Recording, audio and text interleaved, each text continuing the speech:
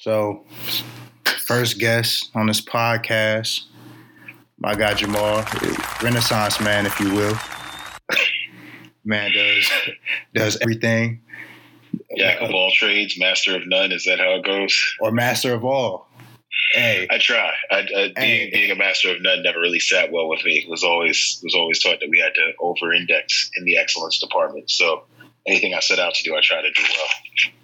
Hey, it's working. It's working, man. It's a couple things, man. Just I've never asked you. Never got the chance to ask you. I believe I've known you like a year and a half. Met you at like Fadia's, playing spades. Yeah. You know, you got the best Certainly of me. Master of spades. Got the best of spades. Got the best of me a couple times. You know. I think the most recent scorecard would say I'm ahead, but it wouldn't. But it's nice to believe that whatever narrative we need to position. No. I mean, we could always. I mean, I don't know if we can check the records now, but somewhere in the archives, is it somewhere on Instagram? I'm absolutely down to fact check that. I am to the task to make sure my record is upstanding. Hey, in the archives on at minimum 800 player on spades. In the archives on Instagram, record, but I've taken way more wins than losses. See, since COVID though, you've been on the digital side of spades. I have just to keep the sword sharp. See, I'm not even gonna try and digital spades is a whole different kind of. I don't factor that in. I'm purely, these are all in person wins when I talk about my win percentage. I'm telling you, right, that's just me getting in the dojo. I just want the record to show when COVID is over. Set it up. Make sure there's a table. You know me. It ain't even got to be a table. When COVID is over, I'm on your ass. Look, you say the word, and I will be there. I'll let you pick a partner. We can go pure white man can't jump. I'll let you pick anybody in the park, and we're running you out. Okay. You get Mario. That's what I do. Next subject. You get Mario then. Yeah. Next subject. But man, so one thing I definitely wanted to ask, bro, is you do a lot. First off, how'd you get involved in music? Like just period. Man,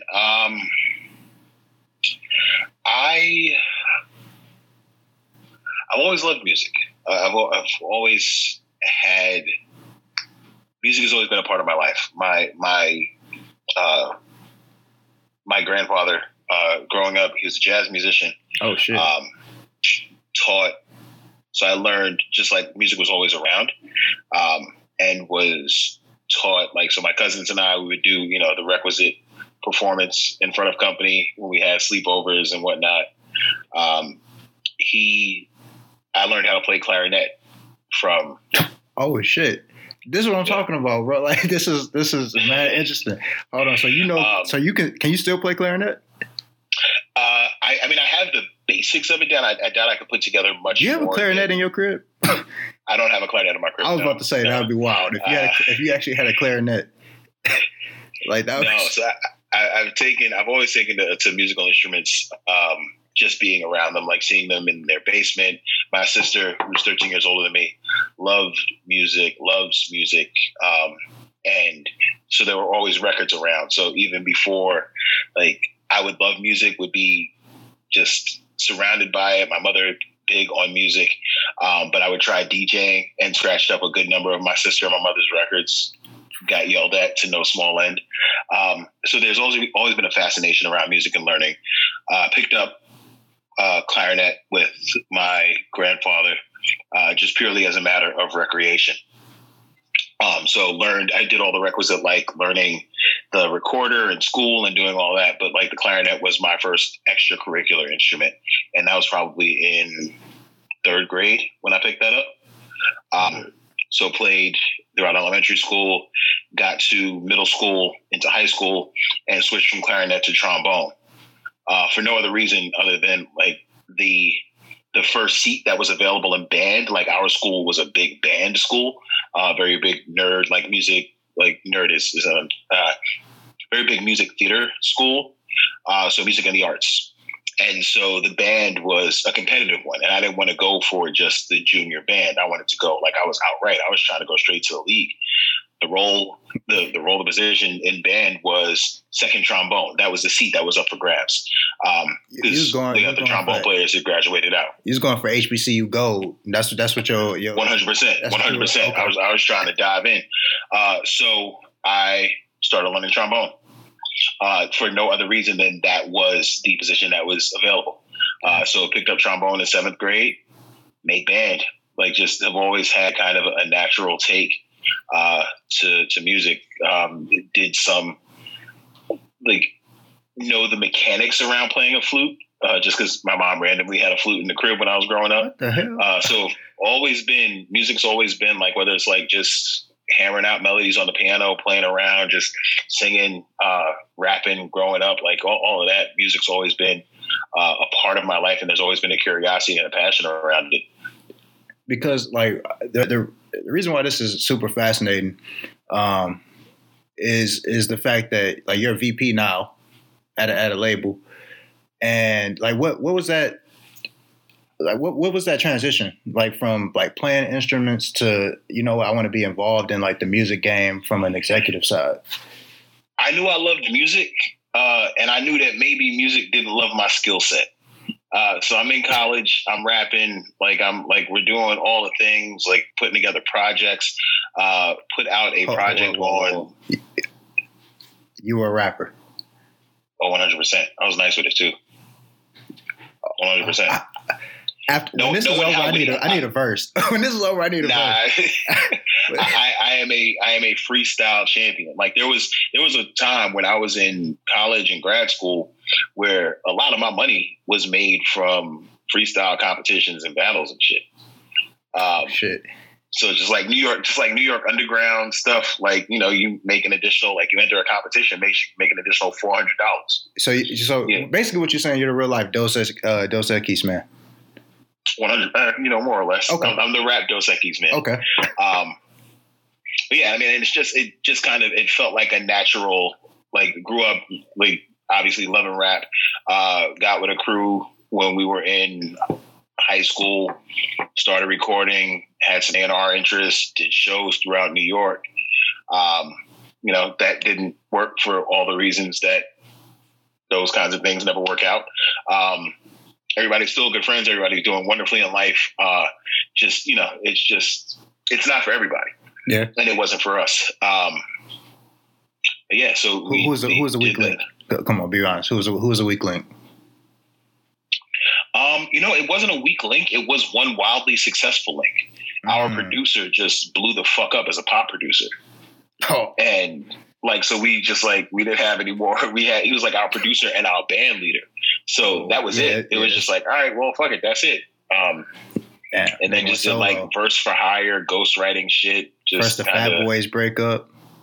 Hey, and we were next. Yeah, just like did, all the requisite pieces that rappers do, ghostwriting, verse for hire, like occasionally here and there, would do the competitions in the underground. And at a point realized that it wasn't for me. I just didn't care to play the game, and it didn't have like skills. I wasn't that. So I was nice. I wasn't so uniquely attuned. I didn't have it, plain and simple.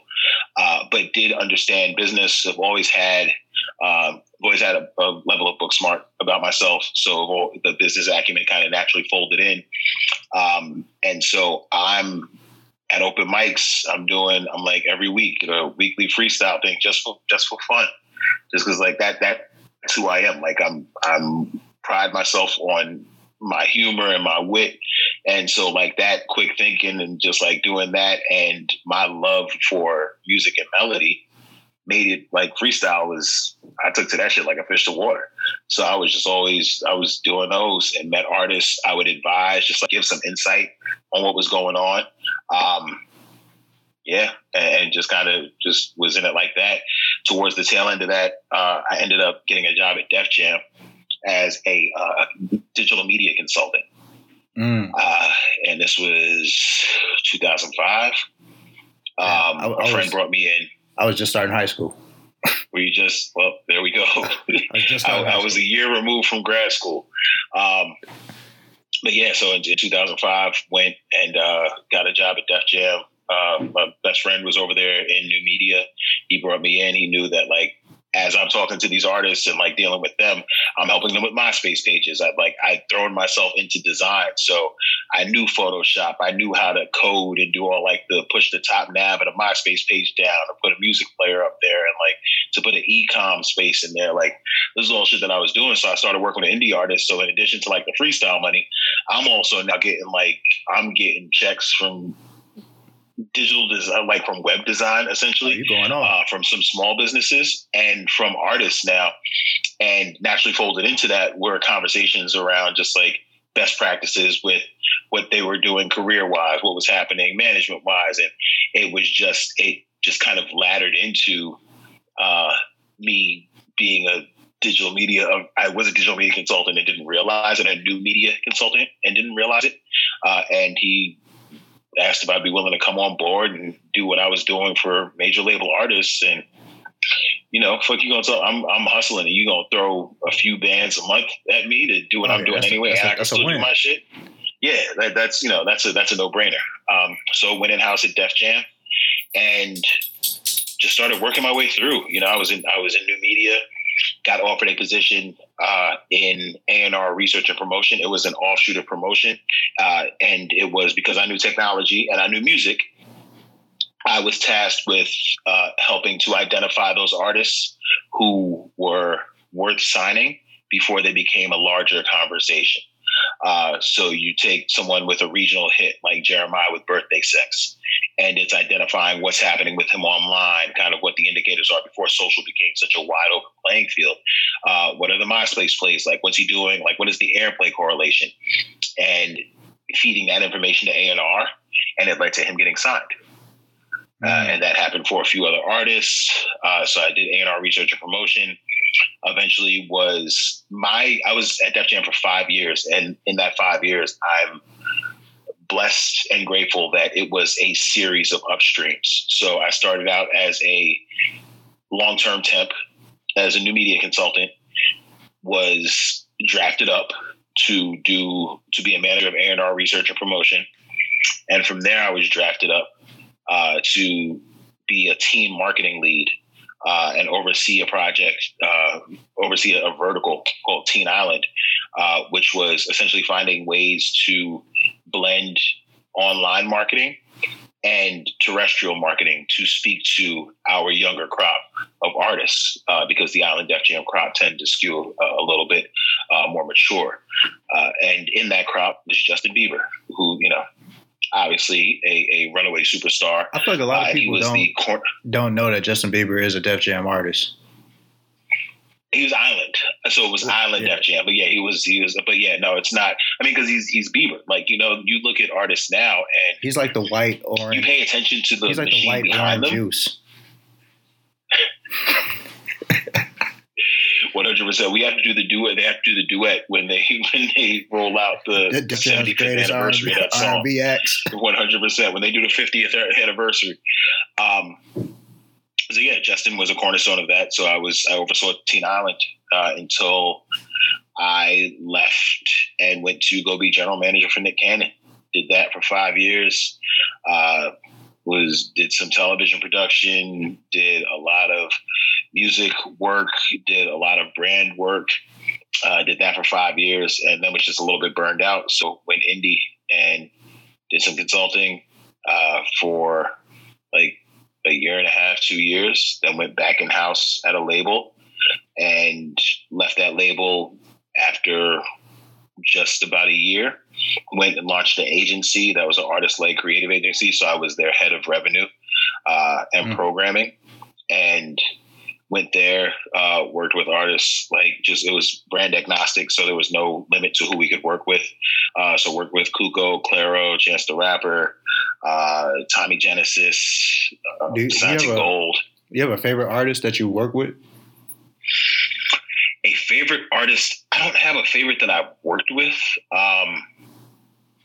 I have personal favorite. Like, I'm a Jay-Z fan through and through. So getting to work at Jay-Z project was fucking amazing.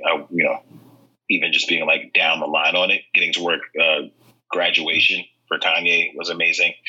Absolutely loved working Nas and Jeezy projects. I'm a music guy, so I tend to be a fan of everything. The biggest like fan out moment that I probably had was I was at E1 as their head of urban digital, and we were doing a Wu-Tang album. And it was Wu-Tang, but it was like with Redman added into the fold on some tracks. And RZA comes in for a meeting, and we're talking through the planning. I was like, yeah, this is how I see this working. Here's where our plans of attack are. Here's what we can do. Here's, something. And we were doing brand extensions around Art Basel. And he looks at me and then looks at the president and says, I see why I got him. This dude's a scientist. And there's just something like rap nerd about me that fell in love with the idea of RZA calling me a scientist. You know what I'm saying? Like being able to connect with him on that level. I do want to just say this. Now it makes sense as to why you chose RZA over Premier in the verses. Because now I see Guilty. I play favorites. It was clearly some bias there. See, now I understand. Now I get it. Because I'm like, what? It's no way you telling me Premier lost. But now I get it. So it's cool. I mean, that's just my basis of musicality. But we can debate that too. I'm as good in music as I am in spades. I will say that. There's still no way that Premier lost, but it's all good. It's all good. I'll let it go. But each artist presents, they present moments where it's surreal, and it's a lot of fun to be working with them, because for all the bad rap that is possible to give an artist, at the very core, they are humans with a very distinct gift that have been elevated to a stage where it's incumbent upon them to share that gift. And it's, that's not a fault, and I think that they don't necessarily need to be coddled, but there is a level of understanding that should be due them, so that they are given room to still be human and still exist and operate in a fashion that feels as though there's some level of humanity around it. And it's not like a burden to them. Like their art form isn't a burden to them. Right. They're sharing their gift, you know what I mean? And if they're entrusting you to put a certain amount of strength behind that, you can work someplace else. Have you had like a disappointing moment where it was just like, I think I want to get out of this?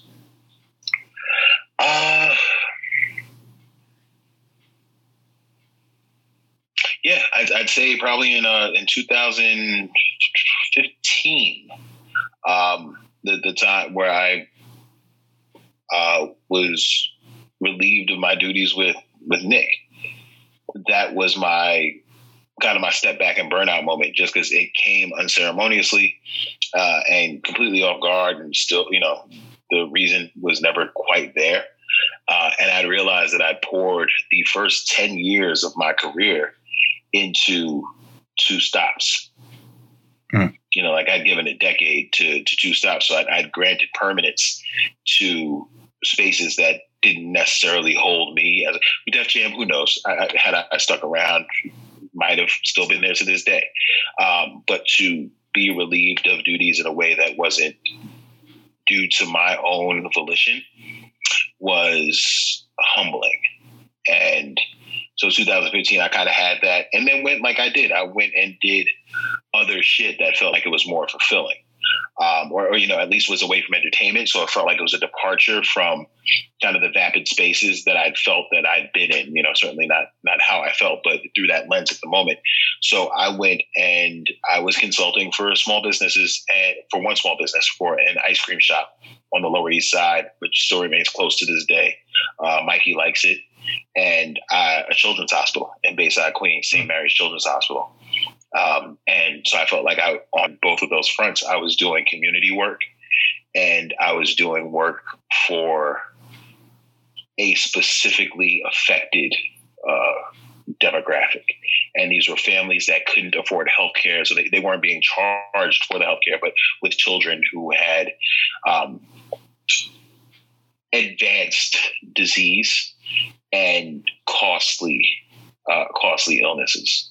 And this was a hospital that relied on public funding and wasn't privately held. So it was a lot of donations. So helping them with some of their financial hiccups and using what I knew of branding, using what I had of corporate relationships to really help to fortify them. That was work that mattered. And that was my reset. And it made me realize that all work didn't have to be, because I early in my career, it was about the prestige. I went to, Def Jam, aside from being a label that I loved, there's an understanding of the level of artists that you're involved with. And there's a magic around being involved with Rihanna records. You know what I mean? Like there's just like being behind a Bon Jovi web store launch, like you're to be on the front lines or to at least be in the number for that. It's remarkable. Then leaving Def Jam and going to Nick, it was about how do I make sure that my name is firmly affixed where the prestige is being spoken of. So they say general, and you see me, even if I'm eating shit on the salary or whatever, like if I'm paying to be there, if nothing else, you see that I'm general manager. So there's that prestige that goes with it. So that was the next step. And it wasn't about the ability to create, the ability to contribute, the ability to create opportunities for others. It was very much about, okay, I got 30 under 30. I have this level of prestige. I'm on a TV show. Like here are all the touch points that I felt like I needed, and never necessarily looking truly at what the work was bringing to me and how that informed what I was bringing to it. So after that time, the space before I decided to go back or was presented with the opportunity to go back in-house was very much about doing work that felt like it was more personally and spiritually fulfilling. You also represent influencers, right? I represent talents. If they are influential, all the better. But I represent talents across a few different verticals, media talents, and some brand spokespeople.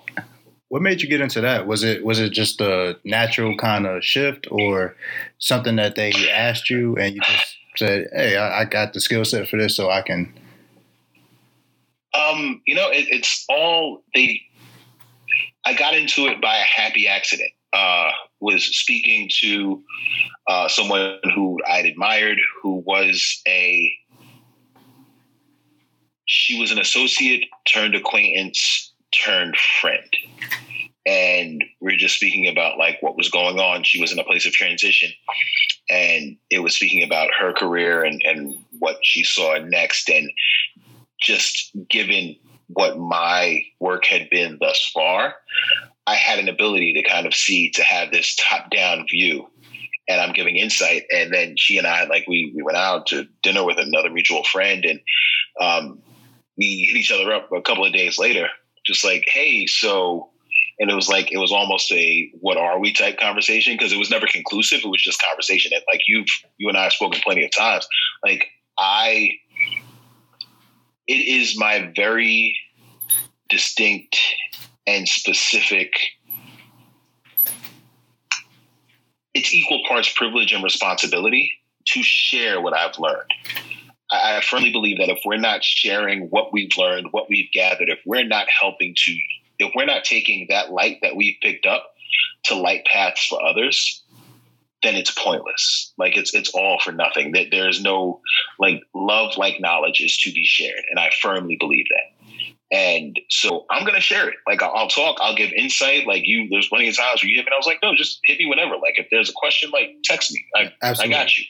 That's a fact. And that's just how I get through life. And so our conversation was very much that. I was just like, oh, well, have you tried this? Have you tried this? Not, well, pay me and we can do this together, or give me a percentage. And we just kind of came around to it. And we're just like, why isn't this something we give a shot? And that was 3 years ago. 3 years ago, several humongous campaigns, multiple billboards, a number of multinational corporations buying into that. And I've been blessed to pick up a few other talents along the way very intentional about who I dive in with. And that's the thing. I'll have a conversation. I'll have an initial conversation with anybody. Just because I feel like if there is something I can offer, something I can present, I'm going to do it. Why not? Subsequent conversations are informed by that first conversation. But who I work with, I'm so specific about, for no other reason than nothing about my style of work is scalable. Period. Like, our conversation was, I answered the initial request for our conversation in a heartbeat because that's how I am. I'm attentive. But it might get lost because there isn't anything else that I'll pull my attention from. And I even asked you, I was like, oh, can you mind if I do work? I can't do work while I do this. In that moment when I'm working, I am very much, that is where my attention is, period. Because I don't know any way but to deliver my level best. I can't half-ass it. And I know that my girlfriend, as much as she loves that, she hates it because we will set, she's the same way, honestly. We set cutoff times for work and they never happen. No cutoff time. Because shit has to get done. You know what I mean? So like it's the gift and the curse. But that is why I've yet to, I can't go. I've been spoken to by management companies. There's been like that, those initial stages of courtship. It's nothing I can bring myself to because there's no way that I could guarantee, or I've yet to find a way. I can't say there's no way. I've yet to find a way where I can guarantee my propensity to create, my ability to touch upon any number of creative spaces or touch points. If I can't guarantee that, then I can't go into it, because if my name is attached to it in any way, I have to ensure quality. You know what I'm saying? Like I have to hand stitch every single line on the denim. I can't, like, if there's a tear, that's on me. I don't care where that was distributed. Like, this is entirely on me, every single part of it. And I'm like that in hobbies. It's just who I am, period. Like, it's nothing that I can do. Like, it's so I will give myself a window to play 2K just to unwind. And I'm meticulous about that shit. It's like, I gotta go for a 50 ball. I gotta ball the fuck out. You know what I'm saying? I can't just play like, oh, I'm fucking around. No, like I'm clocking in. This is my mindless time. This is where I just check out. And there's nothing scalable about it. And I've learned to embrace that. That's just how I am. So one thing, I want to get to the shits, but before I do, okay. I want to first say congratulations. I saw that you moved. I appreciate you. So congratulations on the new crib. Thank you. How's that? How's the new crib? I'm enjoying it, man. It's, there's the lady and the dog are here. So it's as far as life amenities go and life additions go, it's second to none. And particularly in these strange times, I can't tell you how appreciative I am of having just being this close to home base. Stability. Yeah, just like home is truly where the heart is. Just as the heart is where home is, and to be able to look up and to see our dog just running back and forth, or come and cuddle at my feet while I'm working, or have her pop out in the midst of her work, or just like it means everything. And it's made so much of what has been a difficult, which is a remarkable understatement if ever there was. It's made this difficult year a phenomenal one. She has, without a doubt, been the source of highlight this year. That's dope. I do want to just quickly touch on Rende Service. Please do. Please do. That was you invited me to Hoop. That was like a fun experience. Can't wait till COVID is done. Man, I've been trying to find gyms, and just as I found one, LA shut back down. I was trying to get a pop-up going next Sunday, and LA just shut right back down as soon as I was ready to click send on the invites. So can you talk about, one, like how you came up with just the idea, and two, sure.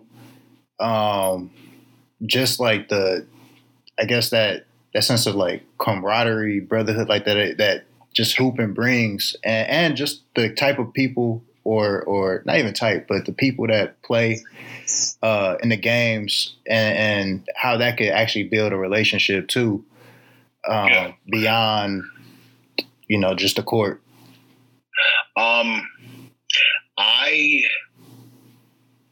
Basketball has been my favorite activity since I was in elementary school, since I was introduced to it in elementary school. So not clarinet.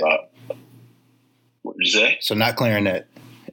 Nah, clarinet was my favorite instrument. But like as far as like I wasn't the kid that grew up playing sports crazy like that.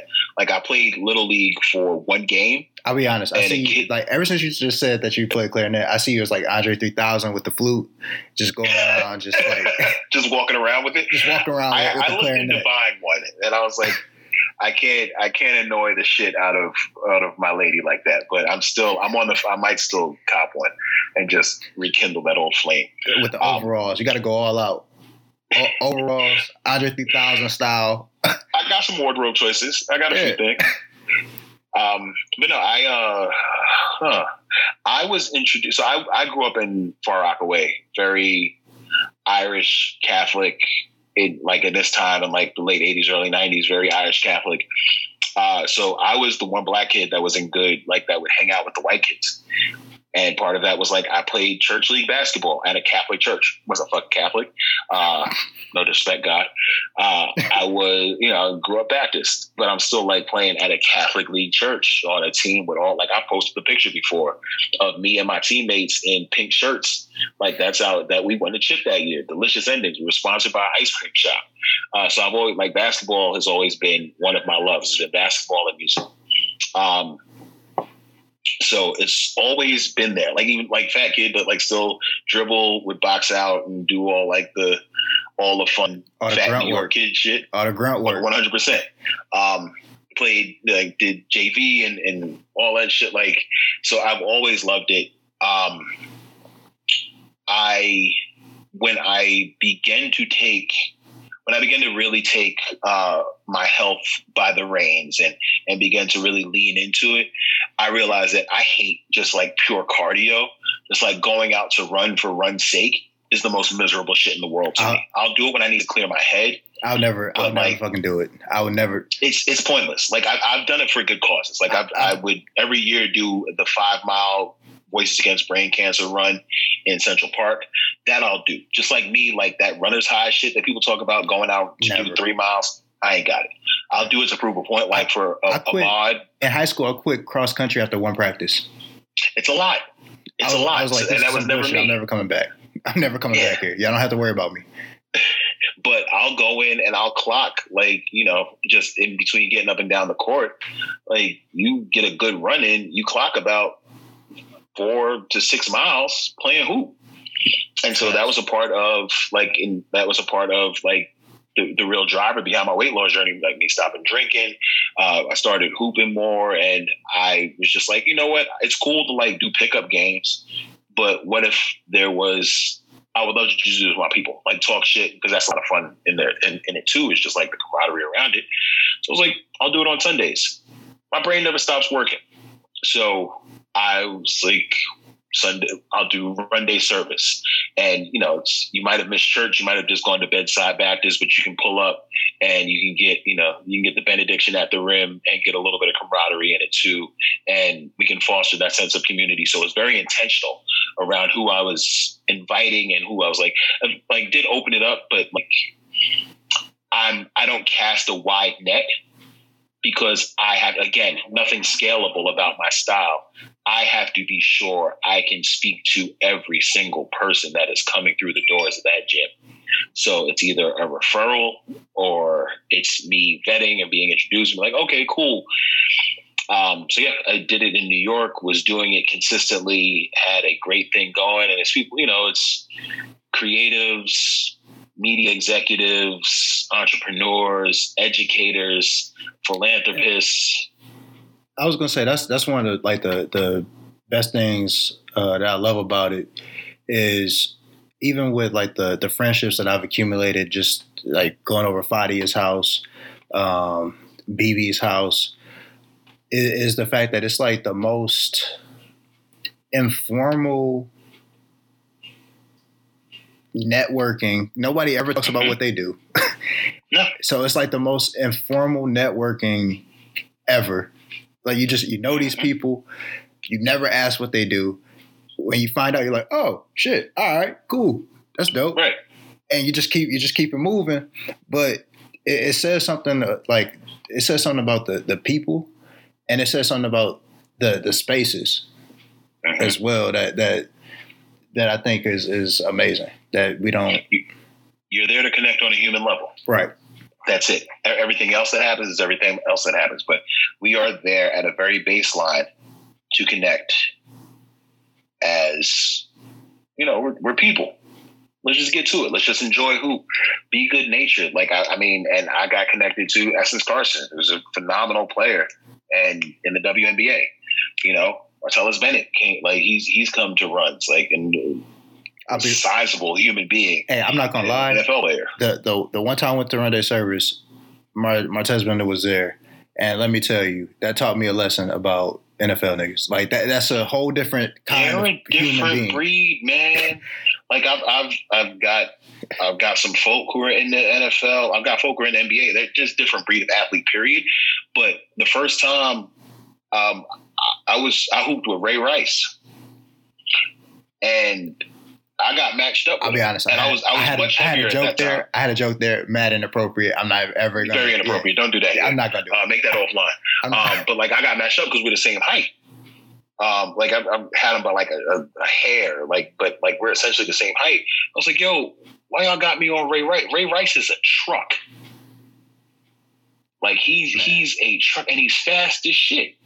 Like that's how I feel about professional athletes are professionals for a reason. Yo, that's how I felt about Martellus Bennett. First off, let me tell you how this dude. First off, he was quick as hell. I was like, he's fast. He's a house with wheels. He's a house on roller skates, and it's crazy. I was like, this nigga got handles. I don't know what. He tried backing me down one time. Win got knocked out of me. I was like, all right, I'm cool. Bail out. I'm cool. Nobody's gonna think less of you. Then this is what got me. I'm coming down the court. He pressures me. I'm not gonna lie, dribbled the ball off my foot a little bit. Go to grab the ball because I'm like, this nigga's huge. I go to grab the ball. He grabs it, just snatches it. Ragdoll action. Then he goes, ball don't lie. I'm like, bro, I had no chance.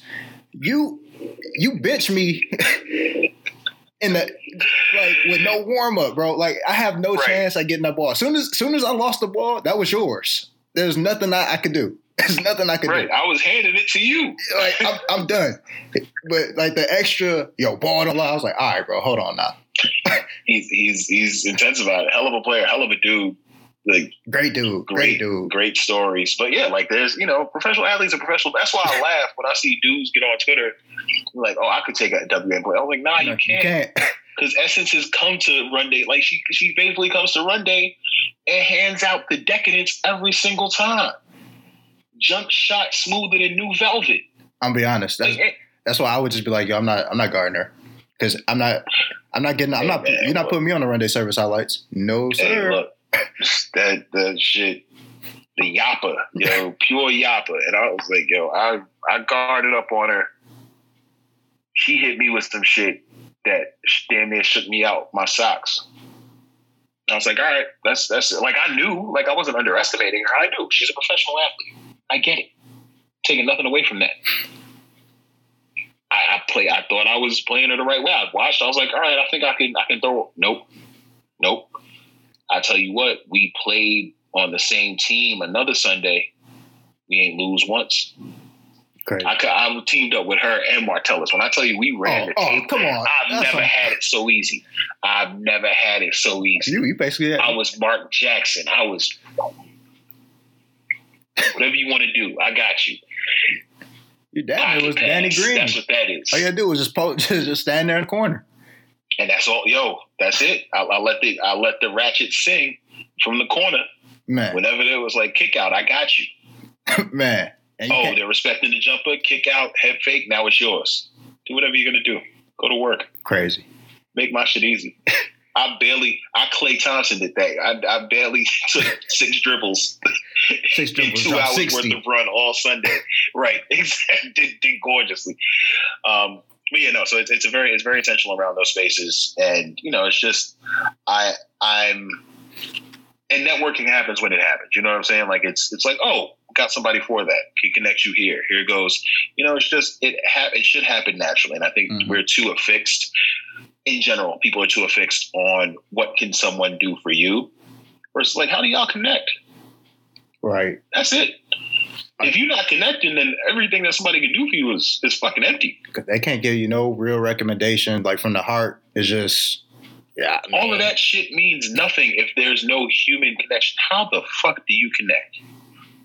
Facts. And so that's what it's about for me. Just the camaraderie, the true camaraderie, and making sure that there's an intent and meaning behind all these relationships. Now, lastly, before we get to the shits, man, you also sell sea moss gel on the side. Master the crazy I got hustle. that shit down to a science too. The crazy sea moss hustle. Like Tyson in his prime. Tell the truth. Hey, it was some heat. It was some heat. Right now, I'm in Arizona with my mom. I told her about the sea moss gel. I might have to have a little shipment come through here. I'm here to. We might have to figure out a FedEx. We'll figure out a situation. I have to figure something out. She ain't never had the sea moss gel, so I actually just came up with it. I just got a bag, so I'm going to open the shop back up. The bag's in. The bag's in. But how'd you even get into Southern City? You do everything else. You got run day service. I started making the sea moss as a hobby, man. I just wanted to try it myself. And I was like, fuck it, I'm gonna try. Like, it seems easy enough to do. And who I am, like, I'll create content at constant. So, like, just out of boredom and out of jokes that I think are funny in my head, I'll put shit out. So I just put it randomly on IG stories. Somebody's like, yo, can I cop? And I was like, I guess. Like, a little bit of sea moss makes a lot of gel. So I can only use one jar at a time. You became like Kane and Menace in the kitchen. That was it. I just started cooking up. Like, all right, I got you, but you got to come get it. Like, so yeah, like, people, I just had, like, it was the start of pandemic. People were looking for additional ways to layer into their wellness. So I did friends and family, pure friends and family pricing, like just pay for supplies, come and pick up. And, you came by, had some other people come by, word of mouth started traveling. At a point, I had a good 50 pre-orders in my DMs and didn't realize it because so many of them got filtered out. So I had to go in and check, and I was like, oh. Went to that good old general box. Right. Yeah, that shit got swiped out quick. So I went in and I was like, all right, I'll do this again. Supplies and just made another run. And the second I posted, the second I posted, I was making it. So it wasn't even fully ready yet. It essentially sold out on pre-order. Just people saying, all right, I got it. Let me pay you now. Just tell me when to come pick up. So basically you're saying you're the PS5 of sea moss. Well, I might have to put PS5 stickers on my sea moss. Absolutely. You're the PS5 of sea moss. All right, I got you. But yeah, it's just, it's taking a hobby. It's wellness. Physical and mental wellness has been such a part, just because I firmly believe that if we're not taking care of ourselves, then all of it is pointless. So it's been such a decided part of everything in life. And sea moss is just part of that. Like, notice how it cleared. Like, I noticed the change and the difference in using it.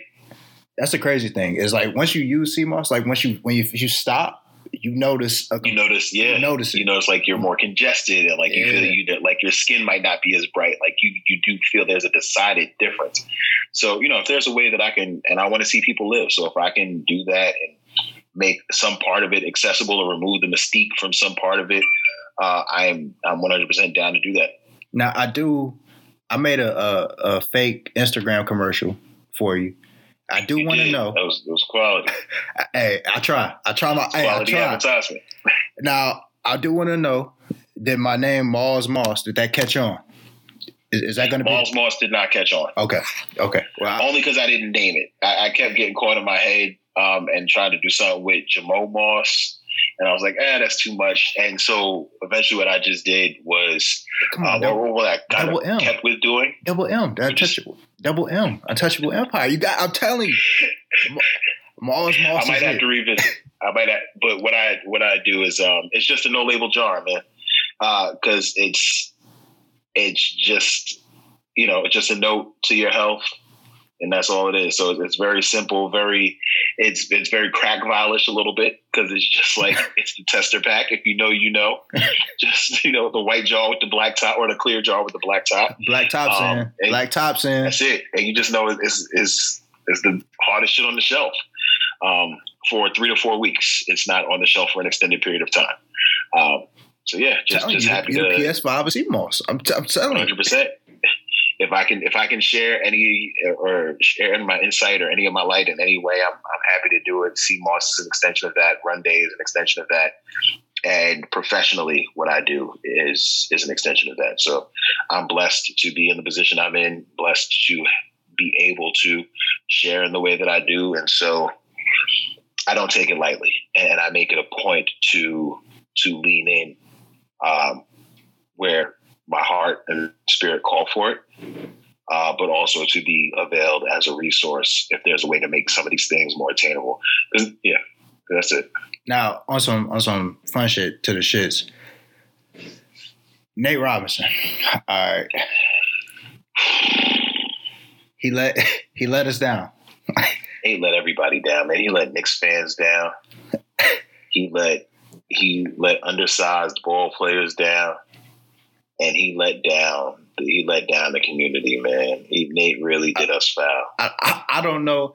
I'll be real. At first, I was like, you know what? I got Nate in this. Now, as soon as I saw him come to the ring and ones and some, I thought they had the grip on the bottom. There's Jordan 5 golf cleats. I thought maybe the game was different. I'm just like I told somebody. I was like, man, there was ones, but there was boxing shoes. I was like, yeah, that's like saying I'm about to go hoop in some Kohans. Yeah, they made by Nike, but I don't think that should really be. Went out sadder than I've ever seen anybody go out, man. He shouldn't have. He should have wore Pumas. He should have worn the same Pumas as Roy Jones, man. What got me is that this man leaned into, like, with his face. He was throwing those punches in the worst possible way. I've never seen. First of all, I've never even seen a street fight where somebody just ran up like that and thought they was going to win. The mechanics of it were all wrong. I don't know what. Clearly, I've had street fights. I've done boxing. Like it's every part. Anybody who's ever done if you've squared up once in any capacity, then you know full well. Who leads with their jaw. He led with his jaw and forehead. No protection. And lunged. No protection. He lunged with his arms in front of his chest or at his side. I've never seen. That was embarrassing. I was embarrassed for Nate. Let the whole, and I'm like, you know what? I'm not even on some black shit. I was like, you're a professional athlete. If nothing else, you're supposed to respect the science of it. Man, I'm like, who trained you? And you were trying to go into the NFL? Like, come on, man. You have enough cross-discipline understanding to know there's certain shit that you can't do. I'm be real. That honestly proved to me, like, why you don't ever see NBA niggas actually, like, throw hands. Because it just seemed like Nate does not represent that ilk now. Because I've clean stand up. I done seen Ron outside of the Malice at the Palace. I've seen Ron make it do what it does. I'm gonna be real. I forgot. I think CJ McCollum and Donovan Mitchell said they want to see Ron Artest fight Jake Paul. I'm for that 100% because I know Ron not losing. Ron to catch a felony. Ron, they put Ron under the jail, boy. Ron not losing at all. Hell no. Jake Paul would probably be out in the first round. Ron beating the break of Jake Paul calmly. I'm be real. Calmly. If Ron did lose, white supremacy has won. I'm sorry. White supremacy has officially won. We got to cash it in. If he loses, I'm buying a Gordon Hayward jersey. I'm be real. I have this is super random. I have a theory that Gordon Hayward and Chandler Parsons is the same dude. They just get different supercuts haircuts every month to throw you off. I was with you up until that because I think Chandler Parsons goes to Lemon Tree and Gordon Hayward goes to Supercuts just to throw people off the scent. Fuck with the vision. I'm with you.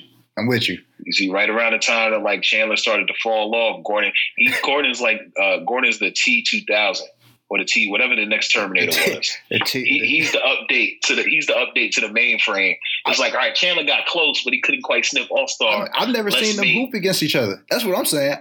They've never been on the same court. Let's put Gordon out there. And then Gordon, he was a beta version, so that's why his legs snapped like a pretzel. It wasn't ready. Like a dry twig. And they're like, all right, we can build them faster. So now we got Luka. Luka been in the lab.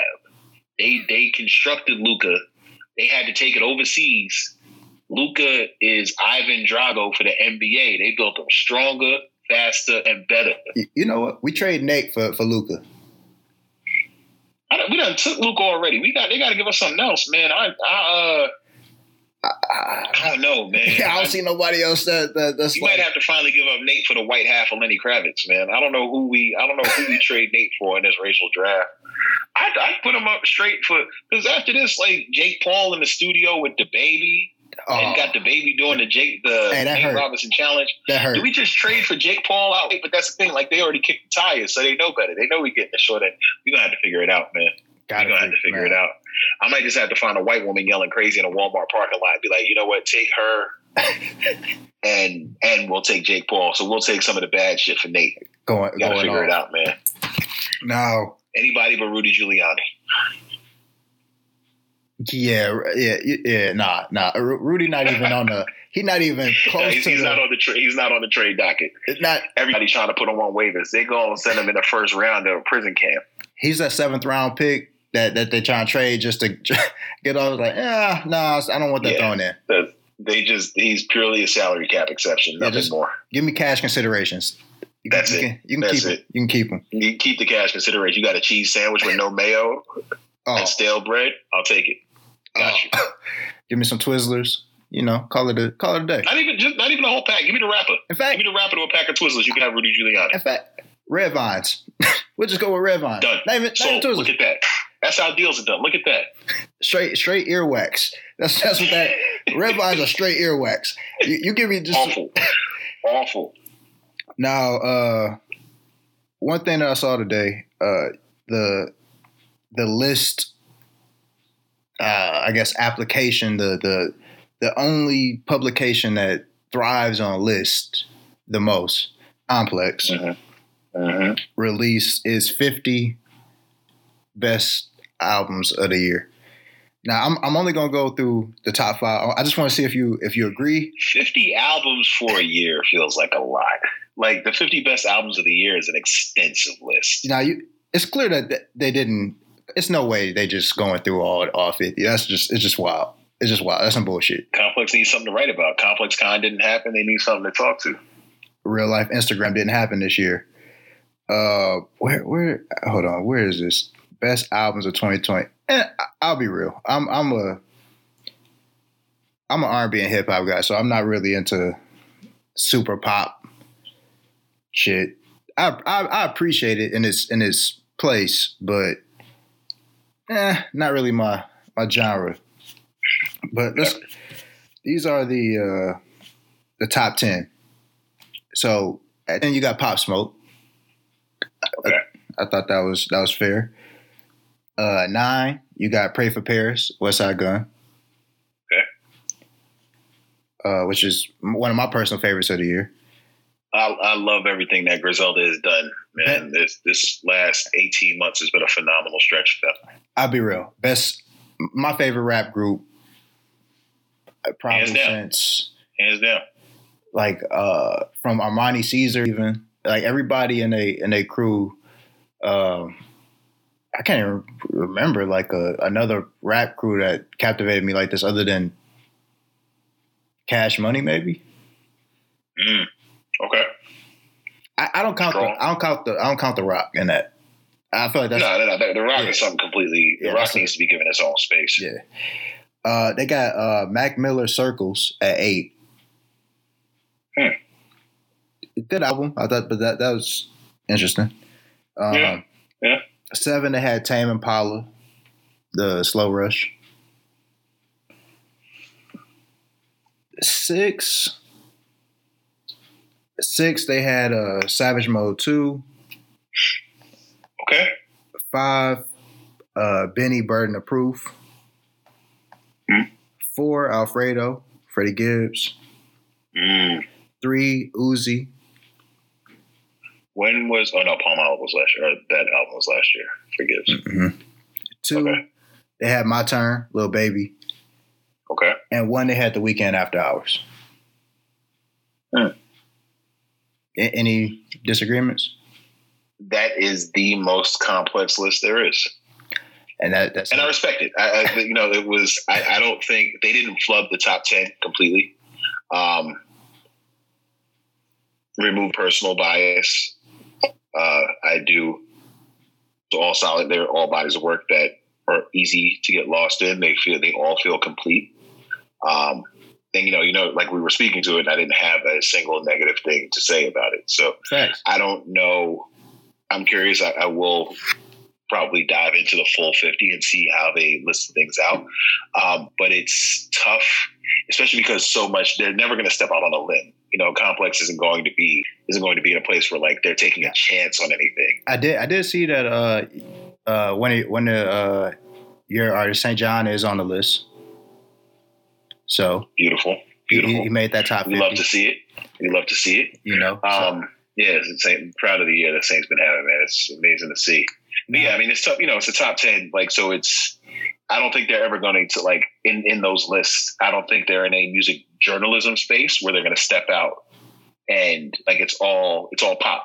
That's it. Everything's like popular and it's all here's what the hype beast click is. So I fuck with that 10. Now before we wrap, like I didn't actually intro the name of the podcast. So the name of the podcast is 0% Off. It's a take on influencers and okay. And so what I want you to do before we wrap is give me your influencer code for 0% off.